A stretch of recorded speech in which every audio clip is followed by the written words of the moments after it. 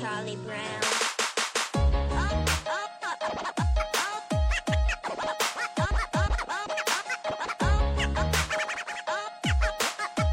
Come on, Charlie Brown. All right. Hi, Ryan. How are you? Hi. Good. How are you? Aren't we supposed to say, oh, hello? I love that you said that. That's part of the journey, is having the guests say, oh, hello. Oh, hello, Oh, Ryan. hello, Jeremy. Hello from multiple miles away in Chicago, coming to you live. Exactly. From former neighbors to now maybe about 10 miles apart, coming at you live. Hello to our OhHello listeners and those that are watching the video after this is recorded. It's nice to see your face. It's nice to see your beautifully decorated both office and attic, as you just gave me a tour right before we started. Ryan, who are you? Why are you here? Yes. Hello. First and foremost, I'm a Jeremy Bloom fan, maybe a stan, as the kids say today. But no, yes. So Ryanne Laredo, I founded an organization called AdTechCares, long-term ad tech veteran, currently Nielsen's SVP of Global Customer Success. Excited to be here. And I think separately on a human level, mom of a couple, wife of one, and dog mom most recently. So exploring all the ways to nurture not just customers, but most importantly, the humans around me. A whole lot of nurturing in the Laredo Hart family, for sure. Exactly. There's no doubt about that. Ryan, what defines you? Tell us a little bit more about your style of leadership, your style of mentorship, just who you are and what has made you the executive that you are today. Yeah, so I learned early on, I love innovation. And what I mean is not just, certainly don't code, or at least, I once did a mouse through a trap, but really helping translate problems into what could be, not just what can we do now, but what does the future look like? And that plays on my second piece, which really driven by growth, personal growth, and not necessarily in terms of titles or anything. I call that out because I feel it's really important for us to have experiences and bring people along. So I'd say that last part, outside of really being innovative and being focused on growth, is really being inclusive and making sure that community and the people around me feel supported, again, nurtured, and that we're growing and learning together. Those are the real drivers for me on a human level that translate to my leadership style and really how I bring myself anywhere I am within the workplace or within my community around us. It's really interesting to hear. So basically, as a listener, as a friend, it sounds like areas that you characterize your skill set would be a nurturer, an innovator, a leader. Are there other skill sets that you are going to be offering to the OhHello community? Yeah, I'm really helpful at establishing clarity, which is important when you become a leader at a manager level. Even if you're an individual contributor taking on a project, how do you establish clarity? And then how do you connect that for mutual goals to really get everyone aligned and on the same page? I once got a very, I think, helpful piece of feedback, which was positive, but was like, oh, Ryan's a dog with a bone. And it was from a very, big industry leader that I appreciate. But I was like, yes, but it doesn't have to be, a scary dog. It's very much a, hey, let's all play together. Let's all get to where we're going. If you've seen the movie Homeward Bound, I think it's like a collection of Shadow with the wisdom, Sassy with the stubbornness, and, the chance with the playfulness along the way. I honestly think those all are really important. And it's really about, what is our one defined goal? How do we collaborate to get there? How do you get people on board? And how do you keep people on track? So again, whether you're a leader or you're taking the lead, that's something I can coach on. That is a really good metaphor of picturing a dog with a bone. And everyone thinks about a dog with a bone in a different way. Yeah. So that's a good way to just explain it and to create the visualization. along with just talking through clarity. Clarity is something that I haven't heard any other OhHello mentor talk about. With that said, if you were looking back at your career, just thinking through, all right, what would 22-year-old, what would 25-year-old Ryan, what would you tell yourself? What would you tell the up and comers? What would you tell your peers who are in similar roles, friends, people within marketing, advertising, tech, design, SaaS, just any form of creative analytical business of what they can do and what you've learned over the past 15 years or so within your career? Yeah. I've heard and people post from a place of privilege, work smarter, not harder.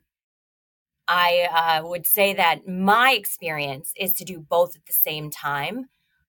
And so I very much would give myself a, gold star for working hard. But I would also say at a certain point, I said to myself, okay, are we doing enough connecting? Are we doing enough networking?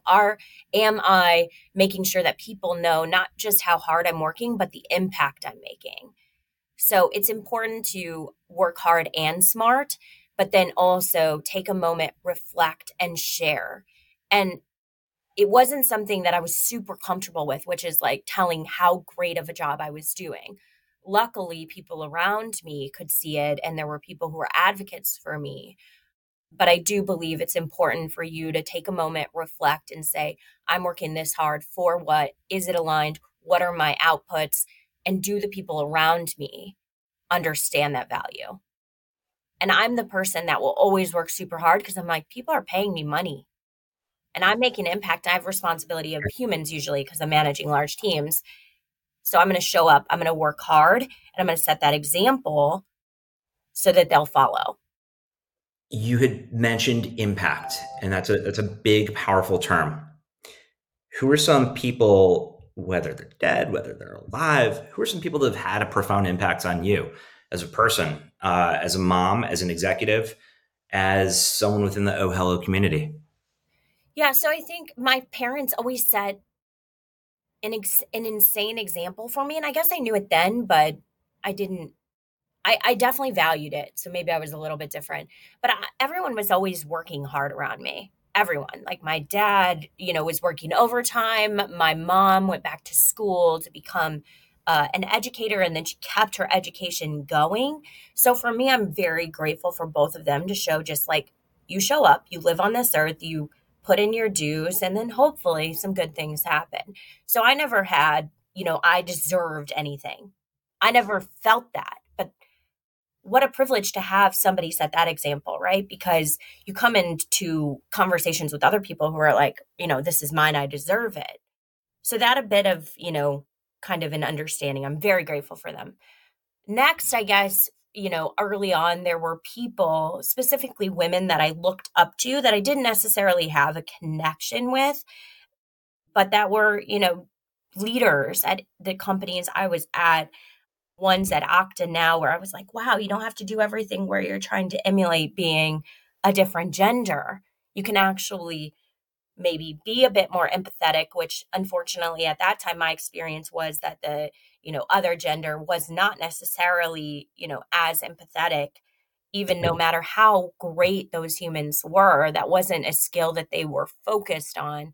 So I started to see, this empathy come through. And also, at the same time, the responsibility that certain, specifically in this instance, female leaders had.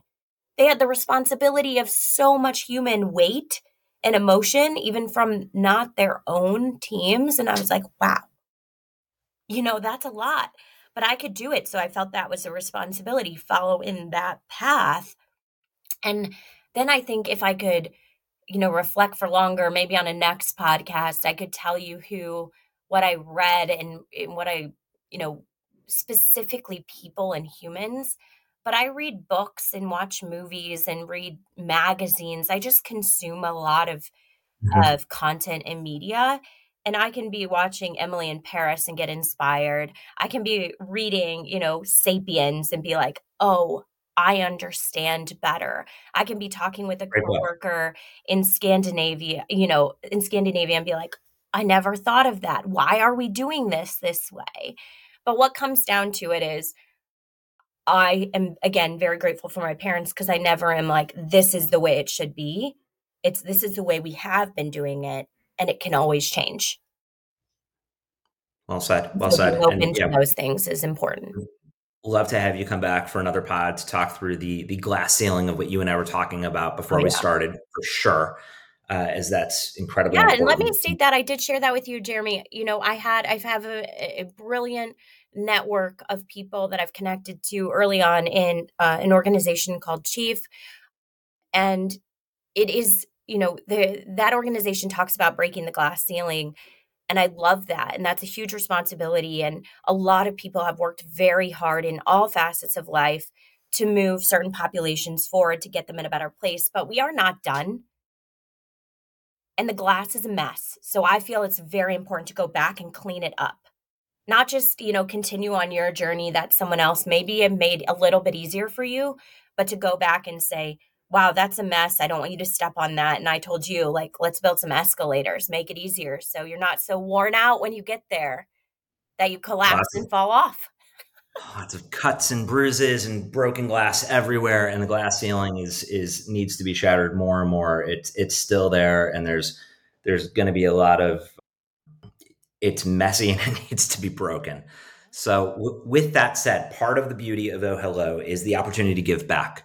Something that's very near and dear to both of us is being able to give back to different communities, give back to different organizations. OhHello, at least within America, we are integrated within 40 plus different charities across the globe. It's several hundred.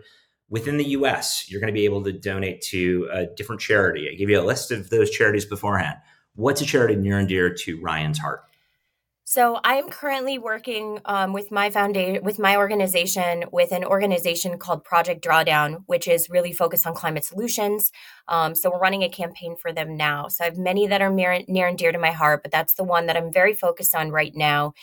It makes tangible climate solutions. It translates something that can be quite overwhelming and not feel like it's important to one specific human into something that makes humans want to take action and be able to take even an inkling smaller. So again, making it easier, making the connections, and really having all of us make an impact to get to the point of drawdown. Ryanne, thank you for being here. You're That was welcome. great. This was a great session. Thanks for being a mentor within the OhHello community. Those listening, thank you. And look forward to speaking with you soon. Yes. Thank you, Ryanne. Bye.